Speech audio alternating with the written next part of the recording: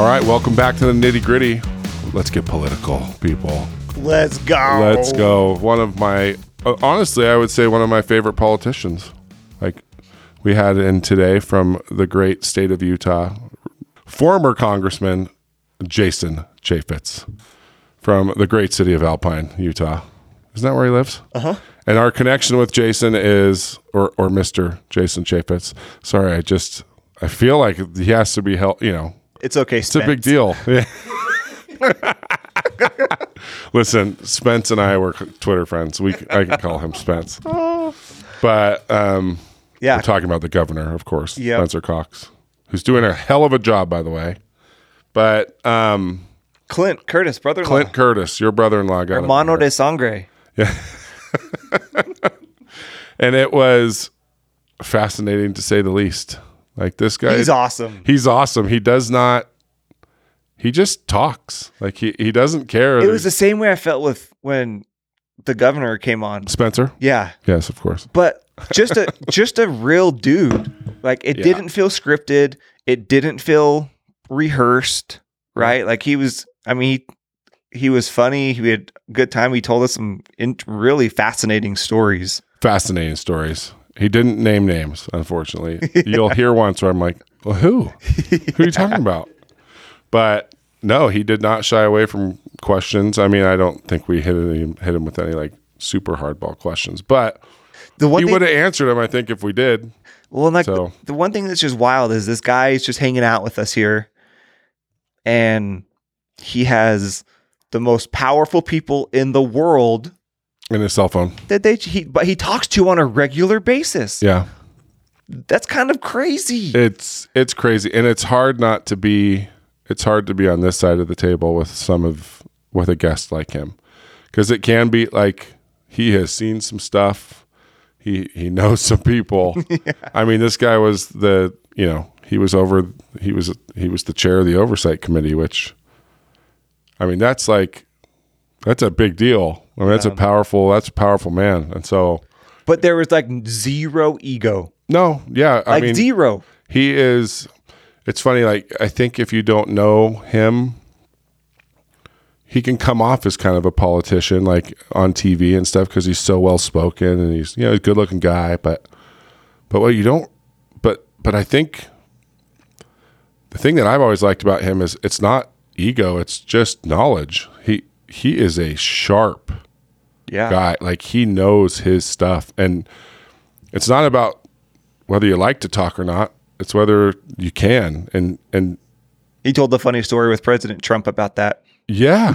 Oh yeah. Right. But I mean, he can sit in a room and talk politics because he knows his stuff. Yeah. Like that's where his confidence obviously comes from. But he's got a very interesting background. College football was changed because of him. He wouldn't really admit that. But he kind of did. But the Chaffetz rule, you'll hear about that. We talk about that. But fascinating, man. I hope he gets back in.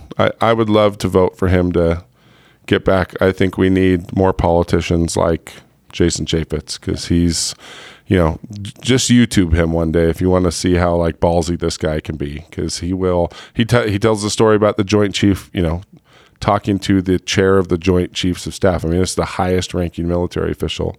And he straight up told him, like, I know more about this than you do. That's a problem. Yeah. Could you imagine? Like, your house would get blown up in other countries if you did that to the top military guy. That so doesn't happen. Family man, great guy. We had a blast with him. I think you guys will really like it. Yep. Bye. All right, everybody. Welcome to this week's episode, Nitty Gritty. We have a very special guest with us, Mr. Jason Chaffetz. Thank you so much for coming in. Well, thank you. Special guest. You say that every week, don't Actually, you? I don't think we do. Do we? I mean, sometimes it's... I'm like the special needs guest. Is that the idea?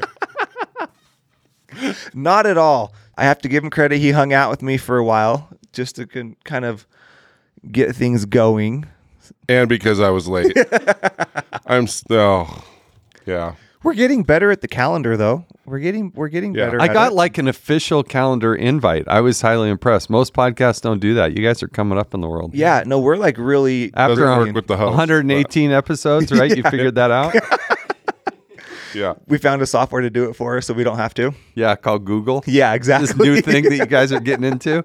Yeah, it's gonna work. Some that people Google call thing. us techies, so that's okay. But that hasn't really entered my mind since I've been here. Interesting.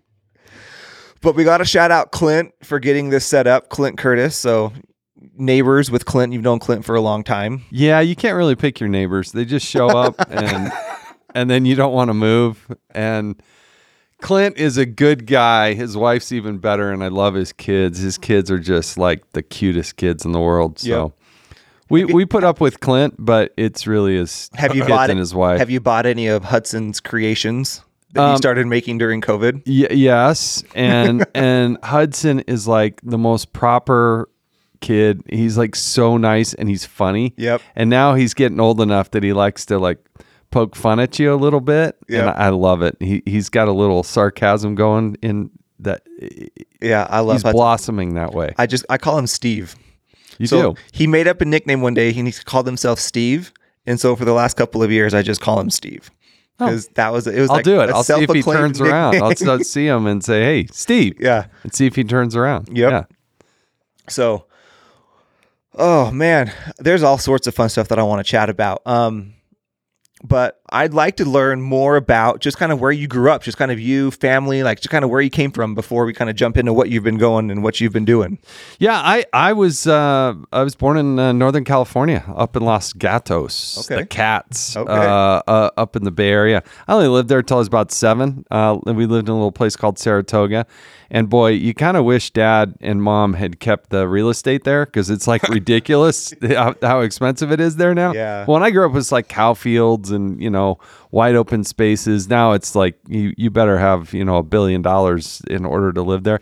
And my parents had this out in Santa Cruz, which is a beach.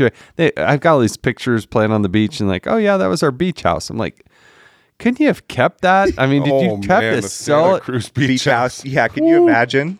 Well, it wasn't so ritzy back then, but it was a lot of fun. But I only lived there until I was 7. Then my dad, he was very entrepreneurial, and he became the managing general partner of the Los Angeles Aztecs, which is the old North American soccer league. Oh, wow. And so we moved to Southern California, and that was a good experience. I lived there for 4 years or so, Okay. and played a lot of soccer, and then they sold the soccer team. And so then we ended up moving to Scottsdale, Arizona, and lived there until I was a junior in high school. My parents went through a divorce, Okay. and ended up going with my dad up into Colorado. So my senior year, I was up in Winter Park, Colorado.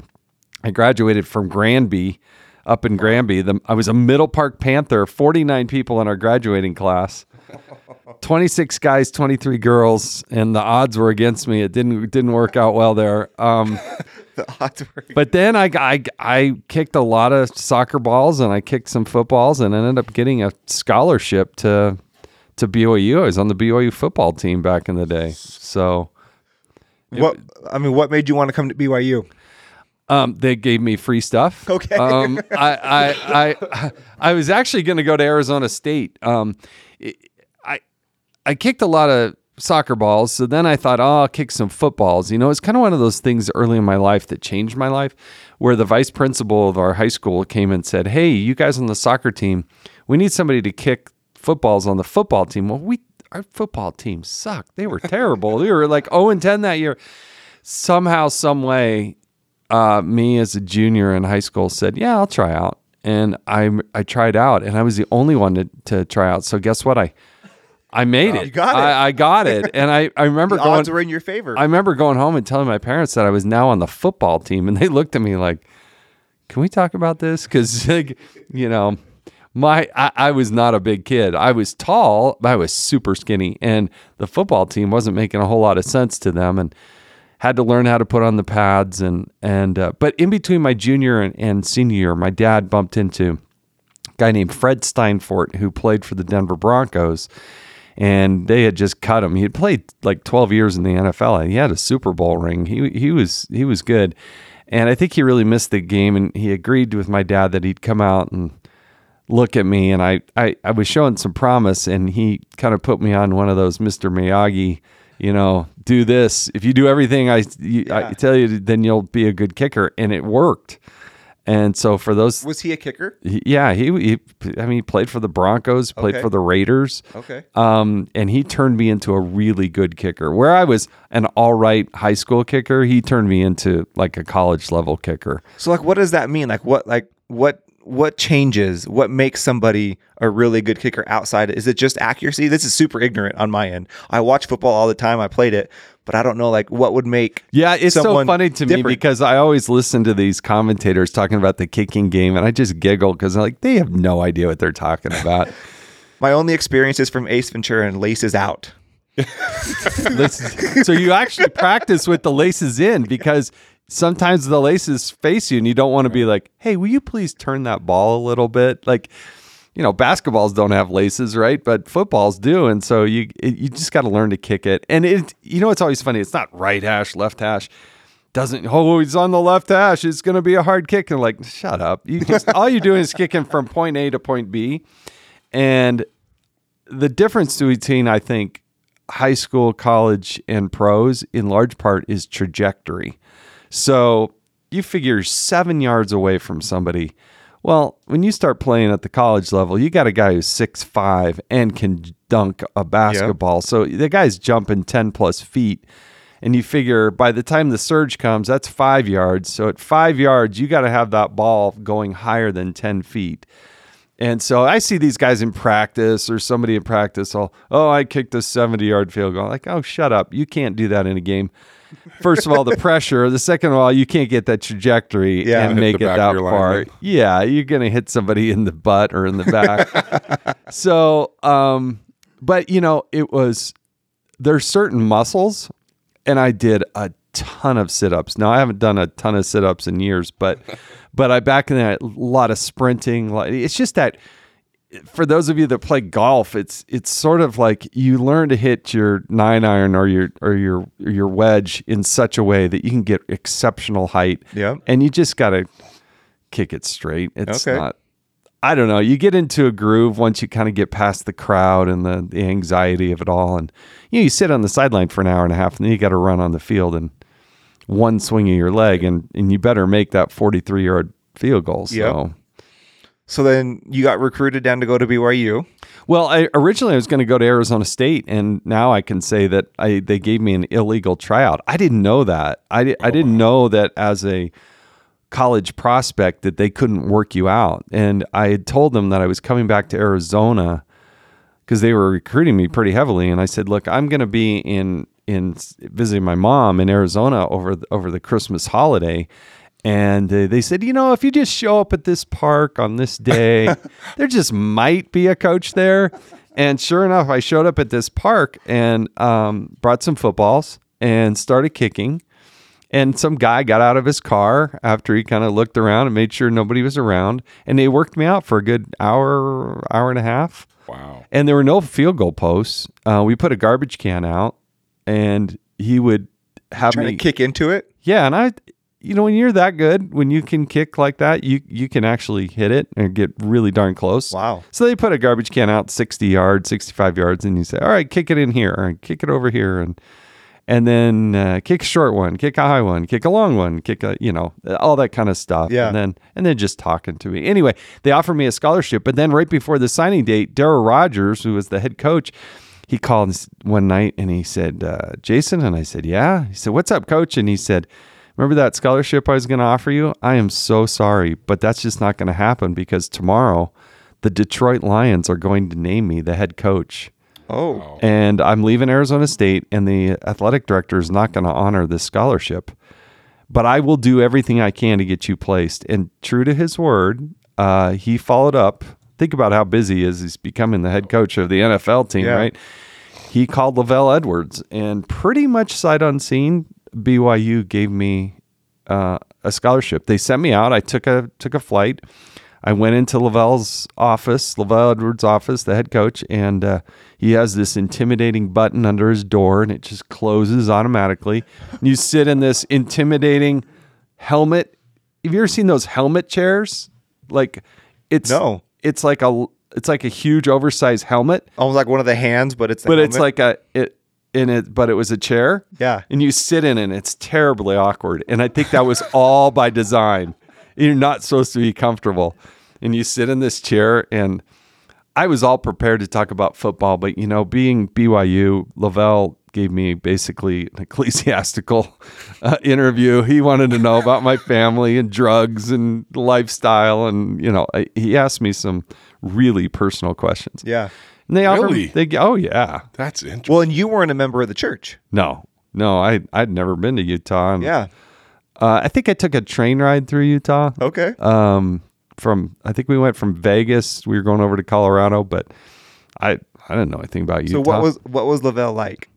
He was very, grandfather-like. He got those big jowls, and he was very nice. He didn't ask me a single question about football. It was all about my family and my life and school and what did I want to do, and and asked point blank, do you drink alcohol? Have you done drugs? Are you, can you pass a drug test? He was very, he got very, and after whatever it was, 20, 25 minutes, he said, all right, go have fun. And then they offered me a scholarship, and it changed my life because it brought me I rolled in here with a Honda CRX and everything I owned and a couple $100 in my wallet. And, I didn't know a single person in this state, not a one, and changed my life.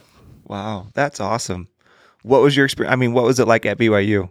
Like I coming loved in it. that didn't know about it, not a member of the church. I mean, on the church side of it, most people assumed I was a member of the church, and quite frankly, my lifestyle was conducive to being here. It wasn't like a big change in my lifestyle. So, and I enjoyed school, and I thrived on the football team. So, when you're on a football team, you kind of have this instant mix of friends and, for sure. and community, BYU had brotherhood. just won the national championship. So there's all kinds of attention on it. So you kind of become an instant, kind of minor celebrity status. And so you don't have problem kind of meeting people and opening doors and having the welcome carpet rolled out for you. Yeah.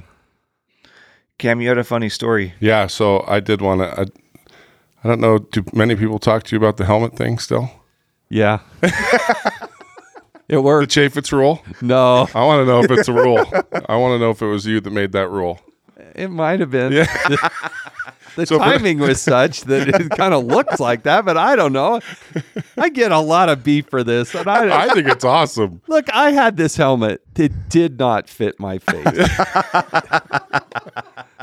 And as soon as I made, a field goal or something, I take it off. And just because I didn't take it off if I missed, that shouldn't tell you shouldn't read anything into that. See, I don't know. I think it's hilarious, but I think it'd be kind of cool to have that rule named after you, right? So You what might have is the saved rule? some kids. Who knows? So what is it? Oh, yeah. Sorry. I should explain that. So after you kicked a successful field goal, he would take his helmet off and run to the sidelines. And so now it's a rule that you can't take your helmet off before you hit the sidelines. If you do, you got to sit out. Like you can't play the next Well, play. that's if it you falls get a off. penalty. But Yeah. you get a. I think it's an unsportsmanlike if you take it off before you get off the sideline. That rule just happened to change. Well, and who cares? It's not like the play's dead, right? I mean, anyway. I got just some thought was grief funny. that maybe I was, smiling for the camera or something like that. And who but cares if I you were? smile all the time Right, anyway. right. It's like that. I'm not totally buying this one. Well, it's funny because I kind of feel so. I feed the New Orleans Saints once a month. I go out there and cook for them, and I do a ton with BYU football. But it's one thing that I hate about football is it is so hard to remember who's who because they're always wearing a stupid helmet. Yeah. So even if it was for that, I think that's okay. I mean, especially now with the NIL, like name, image, likeness. It's like, you take it off a little early, let people know who you are. There's nothing wrong with that. So anyway, Well, as long as you make the kick, Well- it's funny. It's like right. And was that what distinguished it, or was it like a superstition thing? that Like, might have been the case. Yeah. It's funny because my friends kind of Especially, I speak a lot with Trey Gowdy. Trey Gowdy's congressman out of South Carolina, former congressman. And he heard me speak one time and he said, "What was that?" And I told him that I said, I really had a great time at BYU. And the reason I could run for Congress is we never lost a game by the margin of my missed kicks. And he's like, "What are you talking about?" I said, "Look, you can't miss a field goal and then lose the game and then expect to run for Congress. They're going to run you out of town." And if we had lost a game because of my missed kicks, I'd be like living in Arizona or something. And anyway, he's always giving me grief about that. And so, I watch these football games and I see these kickers. I remember watching a U of U game, and while everybody else saw the U of U kicker miss one, I was looking at him thinking, you know what? There's a guy who will never run for Congress. Just take him off the table. It's impossible. He's not going to win. He can't run. I wonder how many votes you would actually lose. Because there are you'd some be surprised. I would. There are hardcore people, and they all remember. And so I'm very fortunate that way. That we had, look, when I left BYU, I had 5 school records. Right. But let's also remember that Ty Detmer was the quarterback. So that's a much more of a testament to the quarterback than it is to Jason Chaffetz, because they were all extra point records. Right. I still have 2 of them. 3 of them are gone now. But that's because we were just lighting it up and putting the ball in the end zone. So many points. Yeah. Wow. Yeah. What are the two? I have a New Orleans Saints story. Can I tell you that? Yeah. Yeah. So, I was engaged in politics, right? I was a member of Congress for 8.5 years. And during that, you have to raise a bunch of money. Right. So one of the things I did in my congressional district, which included Deer Valley, is I'd have an annual ski fundraiser. People would come from around the country. They go skiing. They go to my fundraiser. So about 4:00 in the afternoon, I had this, I would, rented out this little room down in the kind of the lobby area of the Montage Hotel. Right. And we put out some food. There's slices of pizza and fruit and, all kinds of just cheese and whatever you would get. It's like little snacks. So that we had this little reception so people could go skiing and then they can come back in. So I wandered down about, 3:45. Right, it starts at 4:00. And just before it starts, all of a sudden these little kids come running over and they just start grabbing this pizza and they start eating. They start eating this stuff, and I'm like, whoa. And sure enough, here comes Dad. Like, I am so sorry. Like, I'm like, it's okay. We got plenty of food. And it was Drew Brees. Yep. Drew Brees was there, and he's like, I am so sorry. And I said, no, look, I got kids. I totally get it. We got plenty of food. And he's like, are you sure? I was like, yeah, go ahead. And then I think some other relatives came over and they started, he said, well, can I pay you for this? I'm like, no, just you're fine. And he said, I told him what we were doing. And then he said, well, would it be helpful if I stayed for a little while? And no way. And I'm like, yeah, it would. That would be helpful. So he stayed, he greeted the people, he took pictures, So he just happened to be there with his family. Well, he was skiing, he was playing. He goes there every year. That's his really? spot. Yeah, when he said Montage, I was like, I guarantee it's Drew Brees. Yeah, no, it's true. And his boys are crazy. Like, they would totally run in and just start down the food. Yeah, there was nothing Dad was going to do about it. I don't care if you're Drew Brees or whatever.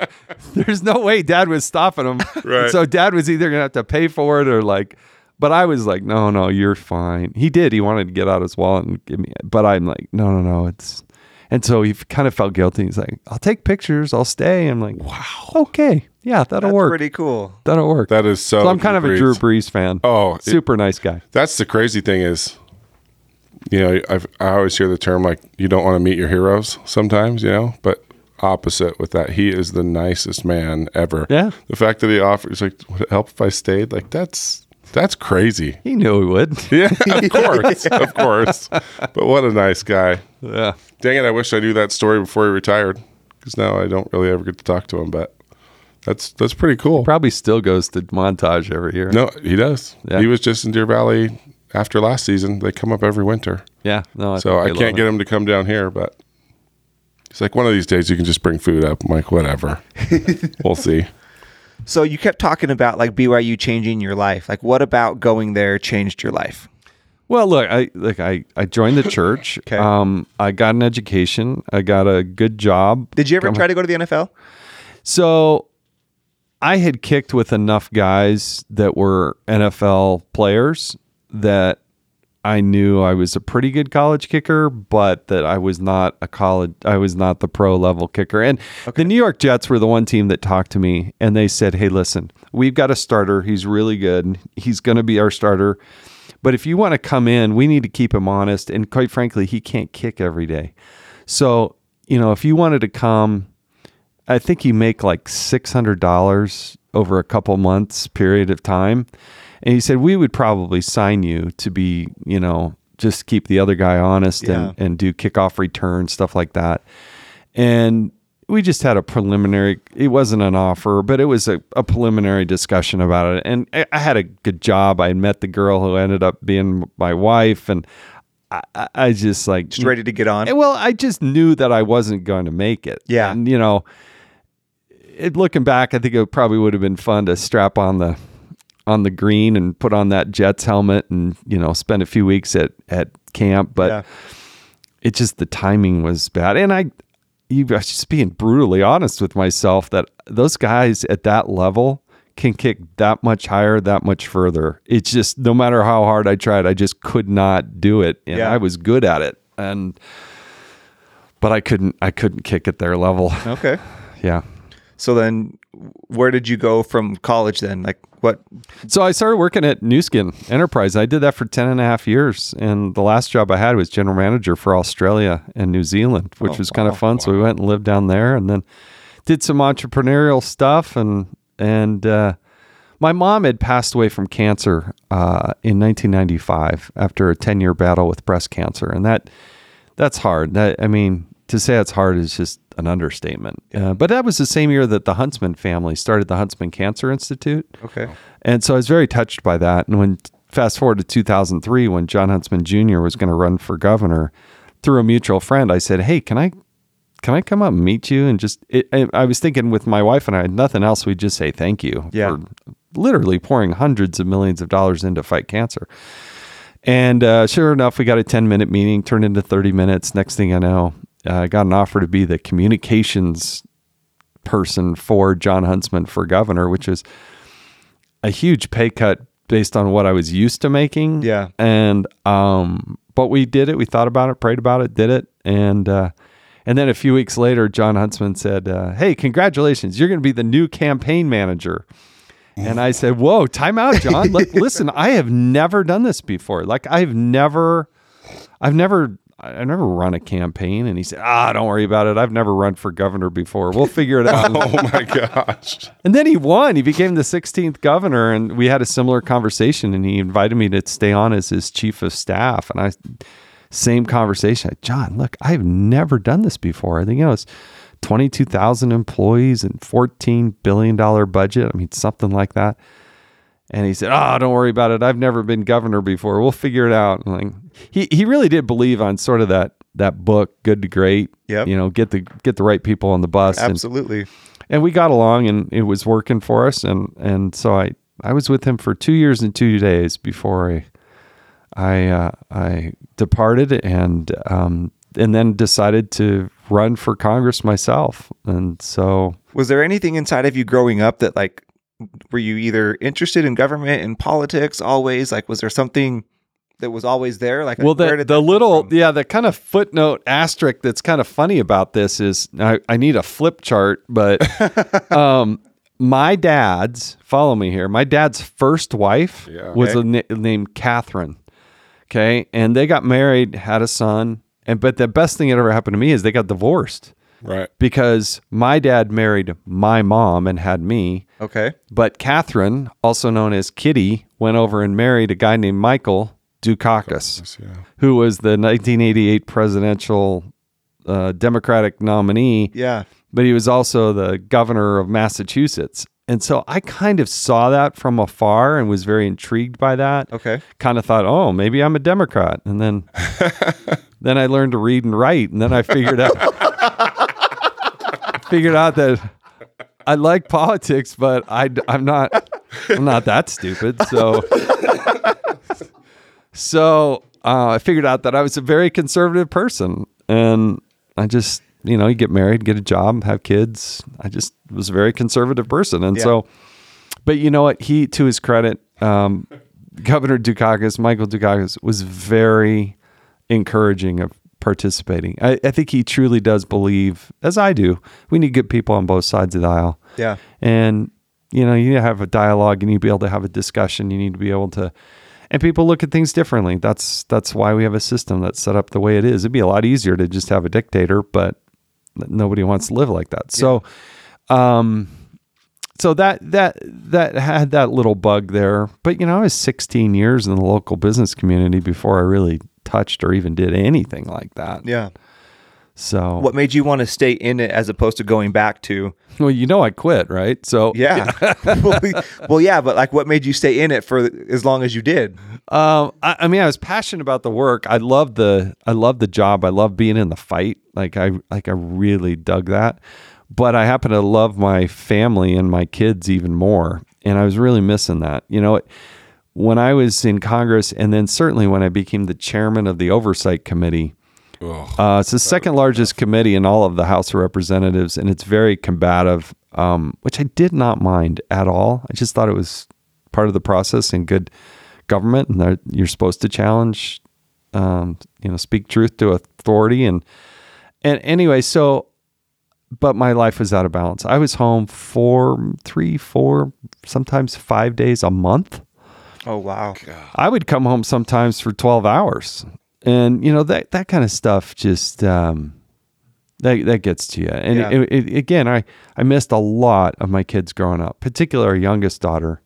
And so in my last term, I was elected to my 5th term in Congress. I left months into it because I thought I can sit here for another 18 months, but then I will miss my daughter's kind of junior, senior year in high school. And I've already missed everything else. She was basically, I have to look, 1st or 2nd grade when I started doing this. Yeah.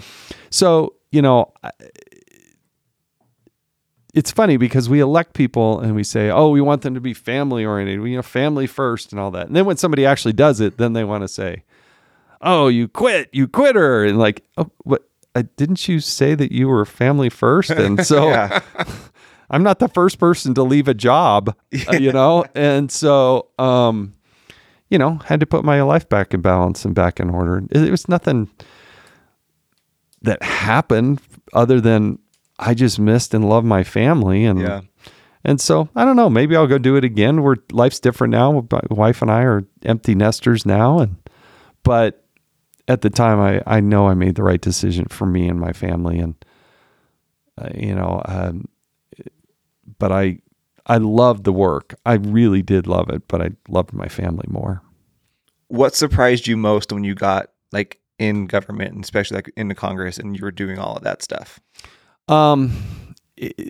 There are some surprises. You can, I think, get a lot done, but I'm amazed by how much stuff doesn't get done because I wish the process, Harry Reid, who was the Senate Majority Leader at the time, had said, Democrat. And he said, look, you'll never lose an election because of process. And I think that is so fundamentally wrong. It kind of gets into the weeds, but if you have a bad process, then you get a bad result. The 1972 Budget Act, only one time in the history of our nation since then, has the process actually worked the way it's laid out in the law. And that is, you go through the process of this appropriation. Instead, what happens is you get an omnibus, you get a continuing resolution, you get one vote on trillions of dollars. It's yay or nay. Yeah. Wait a second. How come we're not voting on each and individual issue and each thing? And then we can really find out where the nation, how come we aren't doing a zero-based budget? How come 75% of the budget is mandatory programmatic spending? It happens whether or not members of Congress vote on it. I was really eye-opening. And the part I gravitated to was oversight. I had these pillars that I came up with before I was in Congress: fiscal discipline, limited government, accountability, and a strong national defense. When I got there, I realized that one of those was really weak compared to the other 3, and that was the accountability. That's why I gravitated to this oversight committee and did well there, because I became the chairman after only 3 terms. And I think it was only the 5th time in 100 years that had ever happened. So I got some good mentoring there, some good advice, and focused on that component of it.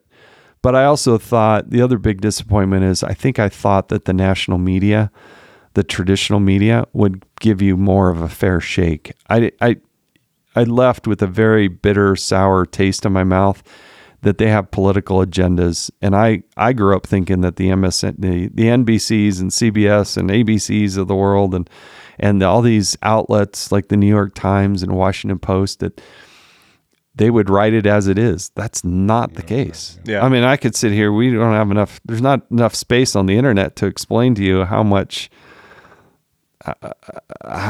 political they can be. Yeah. And how they have goals and objectives. And if you don't fit their narrative, and as a Republican calling out Barack Obama's administration, I didn't fit their narrative. Yeah. So I did not. I did every show that I was asked to do, and probably turned down more than half of the requests that I got. But I was shocked at how little they would actually fairly write something. I didn't want them to write it just from my vantage point, but to have none of my vantage point in there. And I'm the chairman of the Oversight Committee. Come on. Yeah. It was really bad. That was very disheartening. So like when you were the chairman, I would assume that would probably get most people to pick up a call from you. I mean, you're kind of sitting in a pretty important position, right? So if you either needed to talk to someone, wanted some advice, I would assume there was probably some pretty cool conversations that you got to have because of that. When I first got to Congress, they do these orientations, and one of the more senior members of Congress there said, "Hey, look, when you get here, you get a really cool business card, use it. Because most people, if you call them, they'll answer the phone. And that hasn't been that way in your life in the past." And it's very true. Yeah. When you're chairman of the oversight, it's one of 2 things. They're either yes, sir, no, sir, or that person doesn't live here. Either they're running for the hills, right? Yeah. So, one of the things I had is very unique in all the country is I had unilateral subpoena authority. There aren't anybody else in the world that can, in the country, that can just write a subpoena and submit it, and it is a subpoena. Most have to go through a process and get a judge to sign it and do. Not me. And so I felt a huge responsibility, and I think we found the right balance by not overusing it. But again, one of my biggest disappointments was the enforcement of that. That subpoena is only as good as it can be enforced. And the House of Representatives is very weak as its supposed third branch of government, its own branch of government. They never enforced their own. There's a deep, rich history I could get into here because the committee was formed in 1814, and they went through some of these gyrations about enforcing subpoenas, some of which involve some very Francis Scott Key and Sam Houston, some really interesting people in our nation's history. But it was actually, I believe it was Judge Gorsuch, is a Supreme Court justice. I think it was his mother that worked for the Reagan administration that actually turned the tide against Congress issuing its own subpoenas. And she thumbed a nose at it, and Congress didn't stand up for itself. I think she's Secretary of Education. I got to check. I'm probably wrong on that. But enforcement of those subpoenas, I don't think they're optional. I really don't. Yeah. And but you get into this legal entanglement, and people pretty much thumb their nose at it, and that's bad for the nation, I think. Yeah. So by enforcement of subpoenas, you mean that they don't have to show up?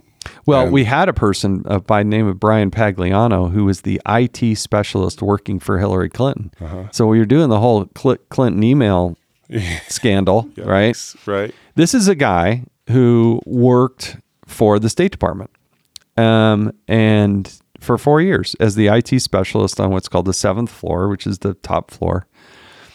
And he signed an immunity agreement. The Department of Justice granted him immunity. So I decided that I wanted to talk to him. He has immunity. He has nothing at risk, but I wanted to figure out what was going on there with the Clinton email thing, because they set up their own convenient, Right. email server and system. Department of Justice said there was nothing nefarious there. Well, it just so happens that Hillary Clinton set up this email server the same day that she started her Senate confirmation, but James Comey insisted that, that was just a coincidence. It was just a coincidence. So I wanted to talk to this Brian Pagliano. He has immunity. He was the IT specialist, and I sent over a document request to the State Department. I wanted to see Pagliano's, all of his emails. They're government emails, and I had a right to see them. Finally, after months, they came back and they said, he never sent, nor did he ever receive an email. You work in IT? You don't even have an email account? You guys are lying to me. You lying sack of... they were just lying to me. So anyway, I called him to come before the committee. He refused. I issued a subpoena. He didn't show up. I issued another subpoena. I had the U.S. Marshals serve him the subpoena.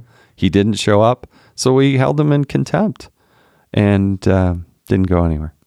Just would not enforce it. Part of that was the Republican leadership's fault. But that kind of thing, I think, it's wrong for the nation. His attorney said, he's going to plead the Fifth. And I said, well, then he can come to my committee and stand there and plead the Fifth. That's fine. But people often change their minds once they're there. For sure. And so you can't just mail that in. Imagine our justice system in this country if everybody could just say, I don't want to do that. That's going to be inconvenient for me. That's a hard pass for me, thanks. Yeah. I'm kind of busy. No, that doesn't work that way. But that's the way it worked there, and the reporting on it was little to none. It just drove me nuts. Wow. Was there ever a moment, whether it was early on or later in your career, where not a pinch me moment, because that's the wrong way to say it, but it was like, I can't believe I'm having this conversation. I can't believe I'm talking to this person right now. Yeah, I think there are a lot of those. How in the world did I get here? I was the first member of Congress to go into Libya after the Benghazi attack. And they're talking to people who were there on the ground and tears in their eyes and missing their loved ones. I think that I've talked about this with Trey Gowdy and some others along the way. I think one of the toughest things you do as a member of Congress is also the best thing you get to do as a member of Congress. I had 5 young men serving in the United States military that died while I was their congressman. They were from Utah's 3rd Congressional District. They died in the line of duty. And to talk to the parents and to speak at their funerals, that's tough. And, most of them are, I think one was in his 30s, a couple were in their 20s. That was some of the most difficult thing. I did some crazy stuff, hiding behind dumpsters to meet people to try to convince them to give me, entrust me with documents and things like that. Wow. Just crazy stuff. I remember flying to a city and then being told to, call this telephone number and now start driving on, and then we'll flash our lights and let you know. I mean, we were doing right out of the movie type of stuff that was just kind of crazy and fun. And then just the people that you get to meet who are just really, they need help. Very satisfying. A lot of immigration cases, a lot of Social Security cases, a lot of military cases that very satisfying when you actually help solve them. And then, you find yourself questioning people. The chairman of the Joint Chiefs, I remember being in a classified meeting with the chairman of the Joint Chiefs, and I am really laying into him. I mean, I am beyond being polite here. I was so frustrated with him. And I thought, this is exactly what makes America great. I'm just a representative from Utah. And that's the way our system's supposed to work, right? That doesn't happen in other countries. You don't get to kind of yell at the senior most military person. But in the United States, you can, and you do. Yeah. And we had a really good discussion. It was tough. And I told him, I said, what bothers me? I said, I know more about this than you do. And you're the chairman of the Joint Chiefs. And I'm just a Republican member of the House. And how come I know more about it than you do? I was really frustrated with him. This is about Benghazi. And those types of things, I think, were, I still think back and think, wow, that was crazy. Jeez. Oh, that'd be terrifying. Yeah, in other countries, your house gets blown up. Yeah, That's exactly right. Yeah. For real. That's exactly right. It's true. I mean, that is cool because it's hard not to be cynical about government, from this side of the table. Because, you just feel like, I hate that oversight committee story. Like, I hate that you put a subpoena out there and somebody can just not show up. Yeah, it's so wrong. Is it because of his connection with the Clintons, or can anybody just not show up? Well, I think in part it was because he knew that the media was not going to continue to run the story. Good point. There wasn't going to be any ramification. Right. And it's sort of this circle that's wrong. And that is the Department of Justice isn't going to do something unless it's the hot fire of the day, right? If it's not showing up on the front page of the Post, they run to the sound of the sirens, right? Yeah, and the accountability sirens. They don't want to be Media. embarrassed. They don't want to be embarrassed. And so if you can't use that, expose it, and they aren't going to write about it, then they're probably not going to solve it either. It's just it's just a protect your own backside type of, there are 110, think about that, there are 110,000 people at the Department of Justice. I had about 40 employees. So, it's kind of us against the world there. Right. And that was there's 2.2 million federal workers at the time, a 3-point-something trillion dollar budget. And so rooting out waste, fraud, and abuse, it's everywhere. Right. Wow. God, that would be hard. It would be hard. I mean, media is almost the fourth branch of government, if you think about it. I mean... That was fun. You get out there, you get to be on, Meet the Press and that kind of stuff. And those are kind of pinch me moments like, what am I doing? I remember growing up watching that stuff and now you're there. But I loved it. It was fun. It was fun. It was an honor to serve. What was Trump like? As a person? You know what? I really, as a person, he and I get along fabulously. Now, I don't want to create the wrong impression. It's not like he calls me all the time, but he calls from time to time. What was that like the first time? Like getting that would just be so wild. Like, it's Trump. Hold on, sorry, hold on. Yeah. Well, on, the first, I wasn't the first. I don't know. His assistant, his secretary called, and I could tell it was the White House number. And I was just getting on a plane, and I told her, she said, the president would like to speak with you. And I said, I just can't do it right now. I said, I'm sitting on an airplane. There's no way I can have this conversation. She said, no, he really wants to talk to you right now. I said, I can't hold up the plane. I'll call you when I land. So as soon as I land, my phone's got all these, he wants to talk to you right now. And so I get off and I was traveling with my wife, and I get over by the kind of quiet place by the baggage claim, and we just have this conversation. There was nothing that urgent. He just, when he wants to talk, he just wants to talk, He really, I really like him on a personal level. If everybody kind of saw and got to know him a little bit, he can be so personable. I remember I did get to go in the Oval Office. This is kind of a funny story. And it was when I was, anyway, I go into the Oval Office, and I have my wife with me, and he says, he stands up from behind the desk, and he said, you're doing pretty good with Fox. You're doing pretty good. And he said, when you first started, I don't know. I wasn't too sure. He said, not everybody can do television. He said, now look, you can do television. I can do television. Not everybody can do television. When you started, not so much. But now you're pretty good. You're pretty good. And I thought it was just so funny the way he just tells you exactly what he's thinking. That's so funny. Yeah. And so again, I don't want to create the wrong impression. He doesn't call all the time, but he does call from time to time. And he always says, how's Bear's ears? Every single time I've ever talked to him, he's always likes to bring up Bear's ears. How's the Bear's ears? Well, thank you, Mr. President. Appreciate what you did on Bear's ears, and it's going great. It's great. And I remember before the end of the election, he just called. It was maybe 45 days out. He said, how are we doing in Utah? I said, Mr. President, doing fine. He said, do I need to come visit? And I said, no, I don't think so. You're going to win. He said, are you sure? And I said, yeah, I'm sure. I said, look, I'll tell you if I thought you needed to be here, if I thought it was in play, but you're going to win. You're going to win Utah in a big way.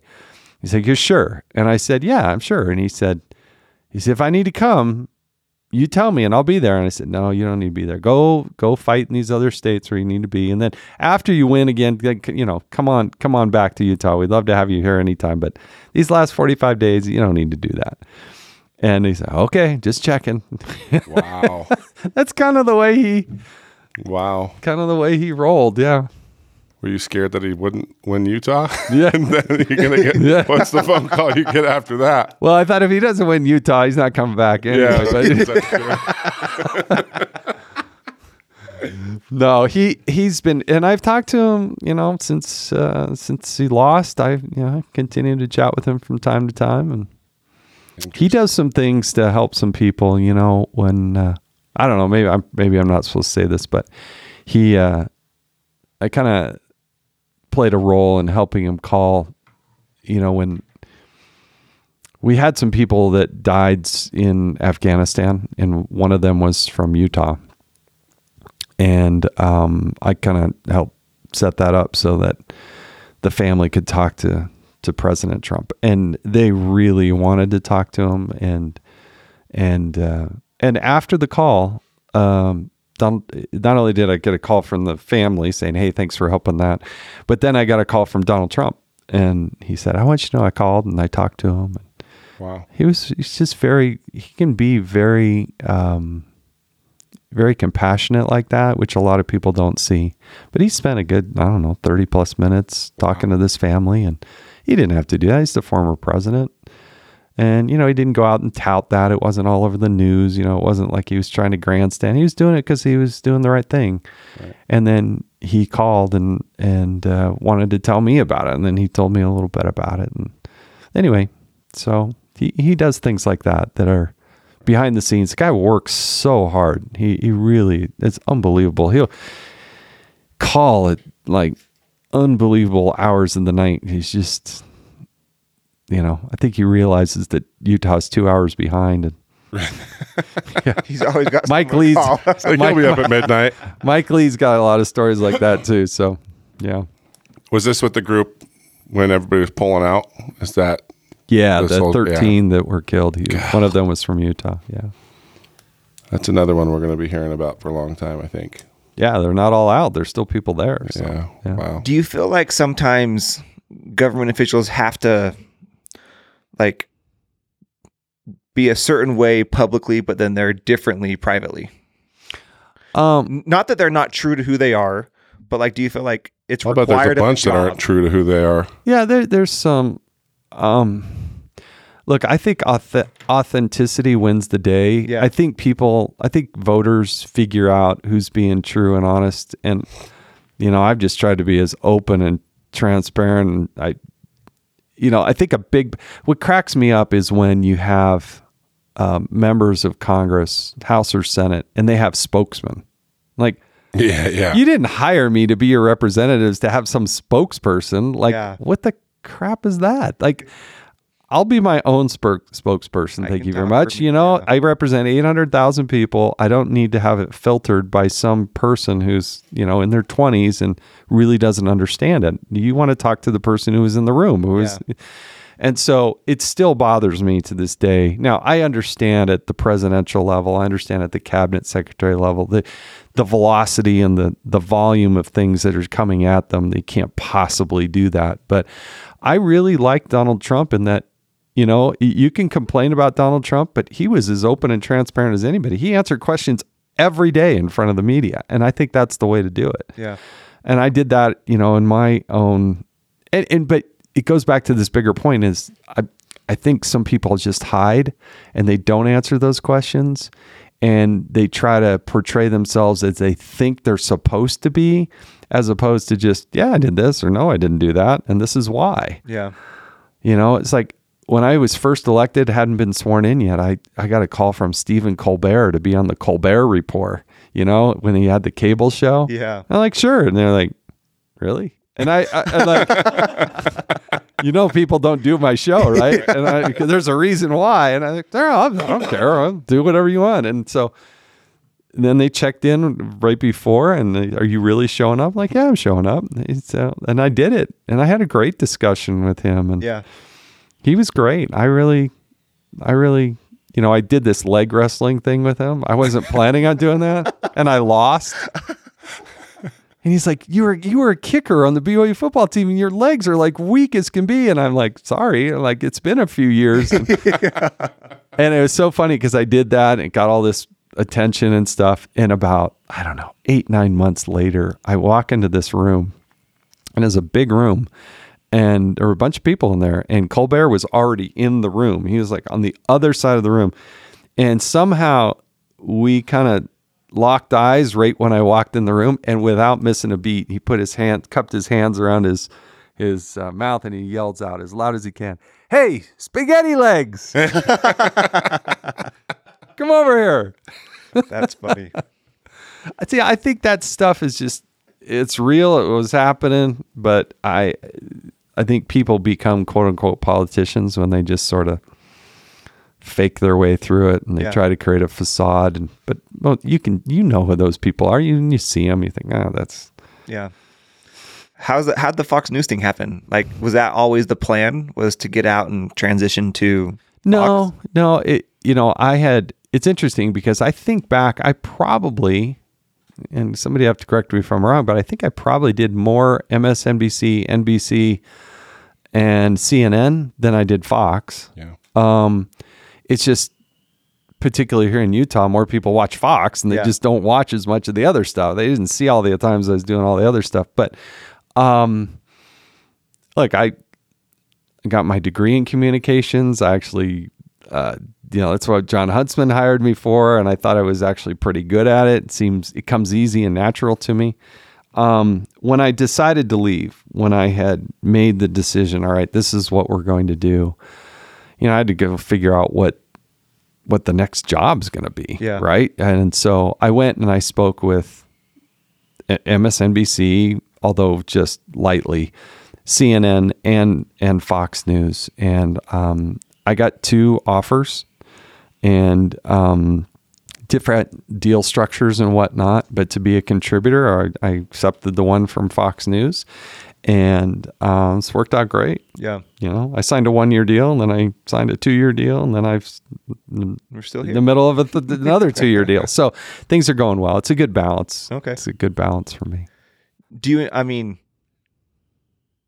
And you know what? You know what's interesting? When I knew Roger Ailes before, but that's not who signed the deal with me at Fox, because he was kind of just going out as I was finishing my time in Congress. I sat down with the president of Fox after having signed the deal, and it was kind of about like day one, and I said, so I showed up in New York, and I said, look, I don't know what I don't know, so tell me what I need to know and what you need from me, because the contract's very light. It's just basically a contributor, but I wanted to put a little more meat on the bones by figuring it out. And I said, what do you need me to do? And he said, well, first thing is you got to learn to say no. And I'm like, what? And he said, the other thing is you can say or do anything you want. You don't feel like you have to agree with the president or disagree with the president. Don't feel like you have to say yes or no. Just, we're hiring you to give us your opinion. You have a unique perspective. You've had a unique set of experiences nobody else has had. Just tell us what you think. Tell us based on your experience what you're seeing. You don't have to, and by no, he meant you got to say no if you don't want to, we're going to ask you to do too many shows. So you got to learn to say no, which I thought was interesting. And then he just said, just you be you. If you say something that you believe in, it's authenticity that we sell here. So just be candid. Yeah. And that's all the direction they've ever given me. And they stick with that. They don't ever give you crap for saying this or that. No. Interesting. No. I think we all have such a different view of the media. Just like there is a narrative. They'll kind of say, hey, generally we're going to talk about this today. So, if you want to do some research, but they don't tell me and I could tell you 40% of the time we end up speaking about what they say they're going to talk to. The other 60% of the time we're off on something else. Wow. So much of it is spontaneous. Hey, Congressman, even though I'm former, Congressman, Joe Biden just said this. What do you think? And you have 3 seconds to process it and spit something out.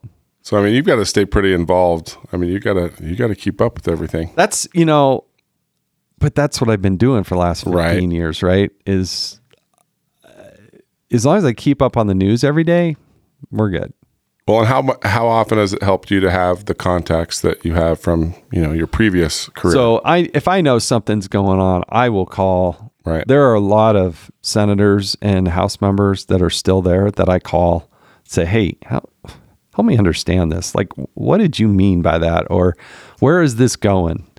And there's former staff members. There's the other people like that I got a pretty good network of people. I was going to say. And I'll shoot them a That's text. awesome. Yeah, that I can call and get a perspective. I mean, that's got to be super helpful. It is. It's funny talking to you. I'm just like, are you ready to get back in there, please? Yeah. Come on. You empty nester now, right? Well, I don't have my helmet on, so. Yeah. I don't know. Maybe at some point. Right now, I love the balance of what we're doing, but yeah, maybe. I don't want to take that off the table, so maybe. That's cool to hear. Because man, if people want to watch entertaining politics, just YouTube Jason Chaffetz. Because, I mean, you were never afraid to just be tough. You get 5 minutes, you better get after it real quick. Right. Yeah. And, I mean, you dealt with some stuff. Yeah. Right? While you were there. Yes. The people that, I don't know, or, I don't have this information. The more I was there, the more I'm like, I am not putting up with this. I learned a little trick near the end. I wish I had learned earlier, which is send them a letter in advance. So they have no excuse. Oh, wow. They have no excuse. I did that with the Attorney General. And he said, I don't know. I'll ask him a tough question. He said, I don't know. I'll have to look into that. And I said, that's why I sent you a letter in advance of this, so you'd have that information. Did you get my letter? Man. And then did you get my letter? How are they going to answer that? Think about it. They got to scramble, right? Right. No, I didn't get your letter. Why didn't you? Wait, you didn't? I'm the chairman of the committee. I sent you a letter. You didn't get it? Who is your legislative liaison? What did they do with, if they say yes, they say, well, why aren't you prepared? Oh man, that is brilliant. It turned out to be really really good. And the other thing that I like to ask people that they always screw up, who do you work for? You get a bureaucrat in front of, I work for Tom, Johnson or whatever. Like, no, you don't. You want to try that again? Who you work for? You work for the American people. That's right. And so this is the people's house. Yeah. I'm a representative of the people of the United States of America. So if you work for the people and I'm their representative, in fact, I'm the chairman of their committee, then don't you feel an obligation to answer my question? Just stuff like that. It's so fun. Just made me think of Miracle, like my favorite hockey movie ever. Who do you play for? University of Minnesota. Another lap. Yep. Keep going. Exactly. It's exactly right. It is. It's like, who do you play for? USA. Like, all right, go get showered. Yeah. You're free. So do you look back on anything that you wish had gone differently? Is there anything in your time as a congressman that you wish had gone differently, or regret, or something that you wish you would have thought of doing or wanted to change while you were there? I don't know. Yeah, I mean, Like you're kind of silly if you think you did everything exactly right, but I have confidence that I did, based on the information that I had at the time. For sure. I was doing everything that I could possibly do to make the right decision. I have no regrets in that regard. Learning the information that I have now, boy, there's some people that I'd love to re-question and bring up, and but Who?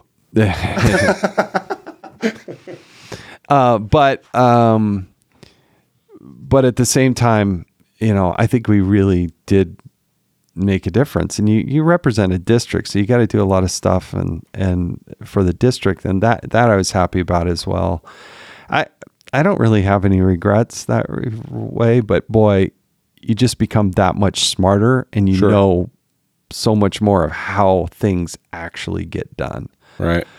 And the sausage making in Congress it's pretty gross. So yeah, you got to get in the mire, but you can also make a good positive, have a really positive effect. And there's some really good people that are still there that I'm just thrilled that are still there. I'm like, hey, like James Langford, the senator from Oklahoma. I'm like, I'm glad you're still there. Yeah. He and I sat shoulder to shoulder on the committee, and you know, Tim Scott is another one, the senator of South Carolina, I talk to pretty frequently, and he's doing amazing things. That guy could very possibly be a president, and glad he knows where Alpine, Utah is. So I have 2 questions. One was insight from Clint. He's like, make sure you ask him this. He said there's some kind of lapel or pin that's like the key to the city. Like it gets you in anywhere. He's like, make sure you ask him about that. Okay. So members of Congress get an identifying pin that you wear on your lapel, and it allows you access with the Capitol Hill Police. We kind of joke that, that's also the target to say, hey, there's a member of Congress. If you're a visitor and you kind of figure out what the pin looks like, then you can tell who's in Congress and who's not. But it's really there for the Capitol Hill Police. Okay. Capitol Hill Police are mostly in uniform, but there are a lot of them that are not in uniform, and a lot of undercover stuff, video stuff going on, and they need to be able to identify good guys and bad guys. Okay. And but it also works kind of throughout the city, because the Secret Service understands this. The other law enforcement agencies understand that, and it is sort of a way to get around the city and deal with. There's 17 different law enforcement agencies, as best I recall. And so 17? Yeah, when you start thinking through all the different things in DC. Yeah. And so it just helps to have on the pin, and they really want you to be wearing the pin so that they can figure, because they don't have all 535 members of the House and Senate. The Senate pins are different than the House pins, but you still see people wearing those pins. So even up until about the president or vice president, cabinet members have pins. Are they all interesting? Yeah. You don't want some rookie, Secret Service agent to, who's that? It's just an identifying pin. Okay. And you get in a lot of trouble if you lose it. So yeah, imagine someone else just putting that sucker on, right? What's to stop somebody from just making one themselves?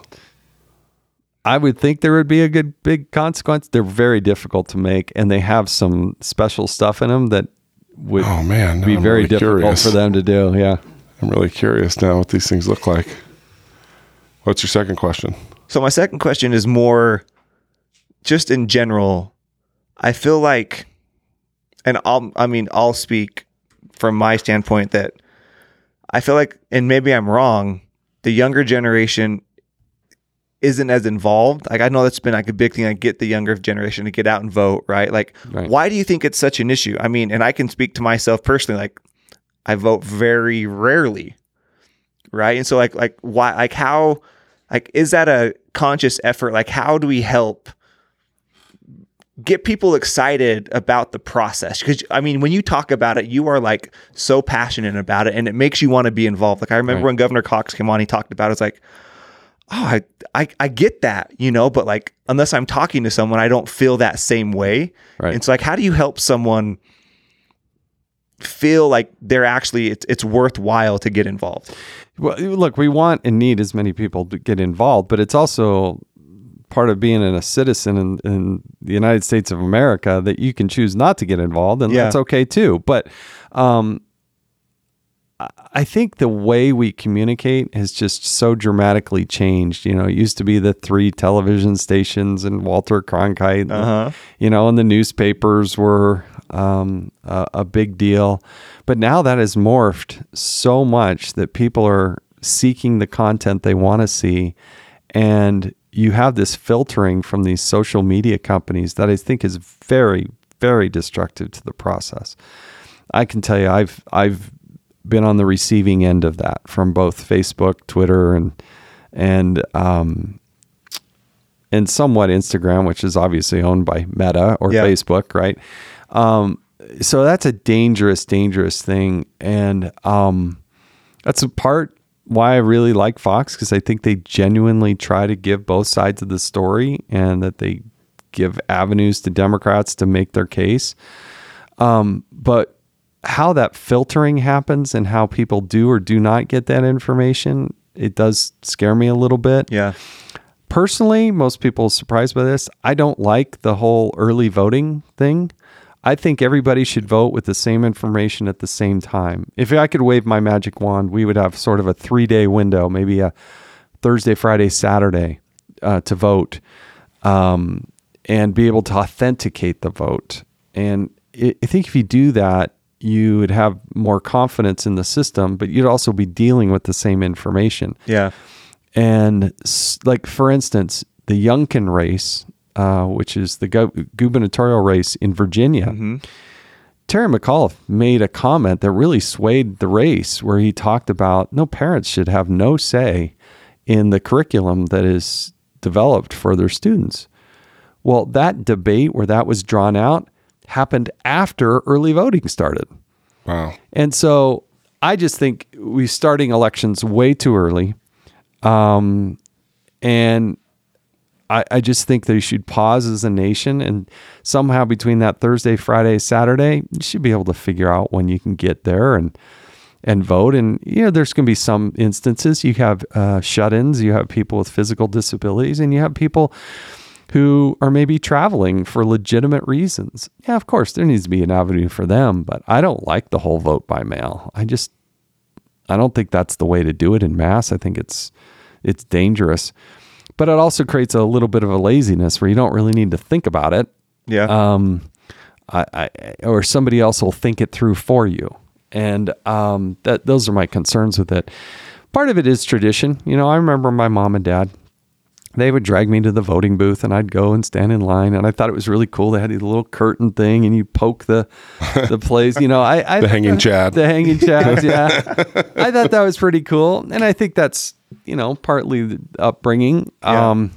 Right now, if it's just a piece of mail, I don't know that you build that same sort of tradition. So I got a lot of reasons for it, but I also want people to vote who are informed and that are paying attention. Yeah. You know, I think it's a little too lazy to just say, oh, I'm going to vote for a Republican because I'm a Republican. Like, really? That works, I guess, if I'm a Republican, but I don't want people doing that on the other side of the aisle. Like, what are we doing? Why are we? Just think it through a little bit. Yeah. You know, at the end of the day, it's usually a race between two people. And so, you know, put on your big boy pants, think about it, pray about it, do whatever you need to do, but get informed and make some decisions. But let's also make sure that you get the right information. And do you ever see any like substantial change happening, like whether it's to the parties, the voting system, like do you see anything like substantially changing with the government as we see it today, or the process, or the parties, or, you know, anything like that? Well, there are always constitutional challenges, and I you know, we got to make sure that we adhere to that. I don't believe that the Constitution is a living, breathing document that just changes at the whim of, you know, the politics of the moment. How we vote and do those types of things, Democrats are desperately trying to change the way we do that. And so there are lots of things that I worry about that I could continue to get in depth into, but yeah, look, America figures these things out. We're still the greatest country on the face of the planet. I think the American people recognize when we're off track, and they usually right or wrong and get it going back in the direction that they want. Yeah. But you know, we're a growing nation. We're huge with 330 plus million people. Yikes. It's a lot of people. A lot of people. And look, I think fundamental to good government is the federal government should not have its tentacles in everything. Try to find something in your life that the federal government doesn't have something. And by the way, everything doesn't need to be political, you know? Sports, yes, it does. And musical and music and, you know, music. It just... Everything is political, and it's ridiculous. Yeah, and I think it's hate it. exhausting. Yeah. You know, there's there's a proper role of government. It's a limited one. Most of those things should be left to the people themselves or to the states. Let the federal government run the post office. Let them do the military. Let them do, there's certain things we need to do. But right now, the federal government is everywhere. There shouldn't even be a Department of Education, in my opinion, at the federal level. Right. Let the states run that with the school boards and the school districts. And we don't need a federal Department of Education. It's so true. Because it is. There's so much difference between states. Yeah. And you should have say on which, right. It's a good thing. It is a very good thing. And it should be up to the state on, what kind of curriculum things like they want to do. Just let the money flow to the kids. You'd save nearly $100 billion just on that one move. Wow. Or that money would flow to the kids and there'd be that much money going into education that instead has to be filtered. Right. So if there was one thing you could change in government, in federal government, or let's just say in the House of Representatives, one rule that you could change or one policy. The 10th Amendment to the Constitution is just that the limitations on what the federal government is doing is just not fully appreciated. It's not fully instituted, and it would help starve the beast. It's hard for me to narrow it to just one. Sure. But we just can't be all things to all people. Flow this back to the states. Let them make these types of decisions. The other thing I think would be key is I'd love to see a balanced budget amendment. I don't think we'll ever get our financial house in order until the states step up and make that decision. Do we want our feds to live within their means or not? Because right now it's so out of control. So out of control. Wow. So speaking of states, how do you feel like we're doing here? Utah's great. I get to speak on the national stage regularly, and I'm always bragging about Utah. We're a better run state. We're fiscally responsible. I think we found the right balance. We have communities that come together. We have a large gay population here, but we got a very religious population here. We get along. Yeah. There isn't the contention that you feel in those other states. We're also more diverse than I think most people realize. We have a large Pacific Islander population. We got people who served missions all around the world. I think our language skills are amazing, and that helps with this cohesiveness. Yeah, no one ever talks about that. That's a big deal. Yeah, it is. It's a lot of understanding. People that speak two languages here. Yeah. Well, and that have experienced different cultures because of that, right? Yeah. And so there's a lot more, I don't want to call it tolerance, but there's a lot more deep understanding. Our son served a mission in Ghana. He loves Ghana. Right. He loves Africa, and he has a deep understanding of it that maybe you don't find in other communities. I just hope we don't become Los Angeles or California. Ugh. And I worry that we're always... Like Heber? Yeah. We're always about growth. Let's grow. I don't know that I'm all, let's grow. Down. Yeah. It really, really does. Take our time, keep that quality of life, and make sure that we got the water and resources. See, that's just it. That's the thing that bothers me so much is we grow. It's just cart before the horse. Like it's the roads. That's the number one thing for me. Like just since I started Bam Bam, it's like I live in Highland. And it's amazing how much my drive changes every year. Yeah. Just because a new subdivision goes in, but the roads don't widen. Yeah. The schools aren't ready for it. And it's so true. I mean, look at Lehigh with water. Like every year they've got to shut sprinklers off even earlier because they don't have water. Yeah. It's just, we're the second driest state in the nation. Yeah. So let's act like it, Really. Yeah. But then the political part of it's really interesting too. Like my mom lives in Star Valley, Wyoming, and and then I grew up in Heber, and you go to Heber, it doesn't feel like Heber anymore. And you say like, let's not turn into California, Star Valley, during COVID, all of the property up there, which you could go up there and buy 50 acres for, less than $100,000. And they came in and bought all of it. And they're already starting to feel they all came and bought property to get away from the lockdowns in California and New York. But but they're still bringing the politics with them. Yeah. Which is so interesting to me. So yeah, like we got to be careful of that stuff because I mean the growth. That's what I worry about. The growth can bite you in the butt. That's for sure. Yeah, we love living here though, but it's a special place. Yeah. But it can be ruined pretty easily if we're not careful, just like anything can. So. Well, this was fascinating. Thank you so much. This was such a fun convo. Thank you. Thank you for coming in. This was awesome. Yeah, you have my vote. I'm ready. All right. I'm ready when you're ready. Well, I'll donate some meals to some. I'll have Drew come and stand by the cheese table when I'm doing the fundraiser. Shake some hands. Yeah, we'll get Taysom. That'll be the. Even better. That'd be great. Right. Yeah, that'll be the replacement. But yeah, no. Thanks for coming. This is very cool. Hey, thank you. Thank you.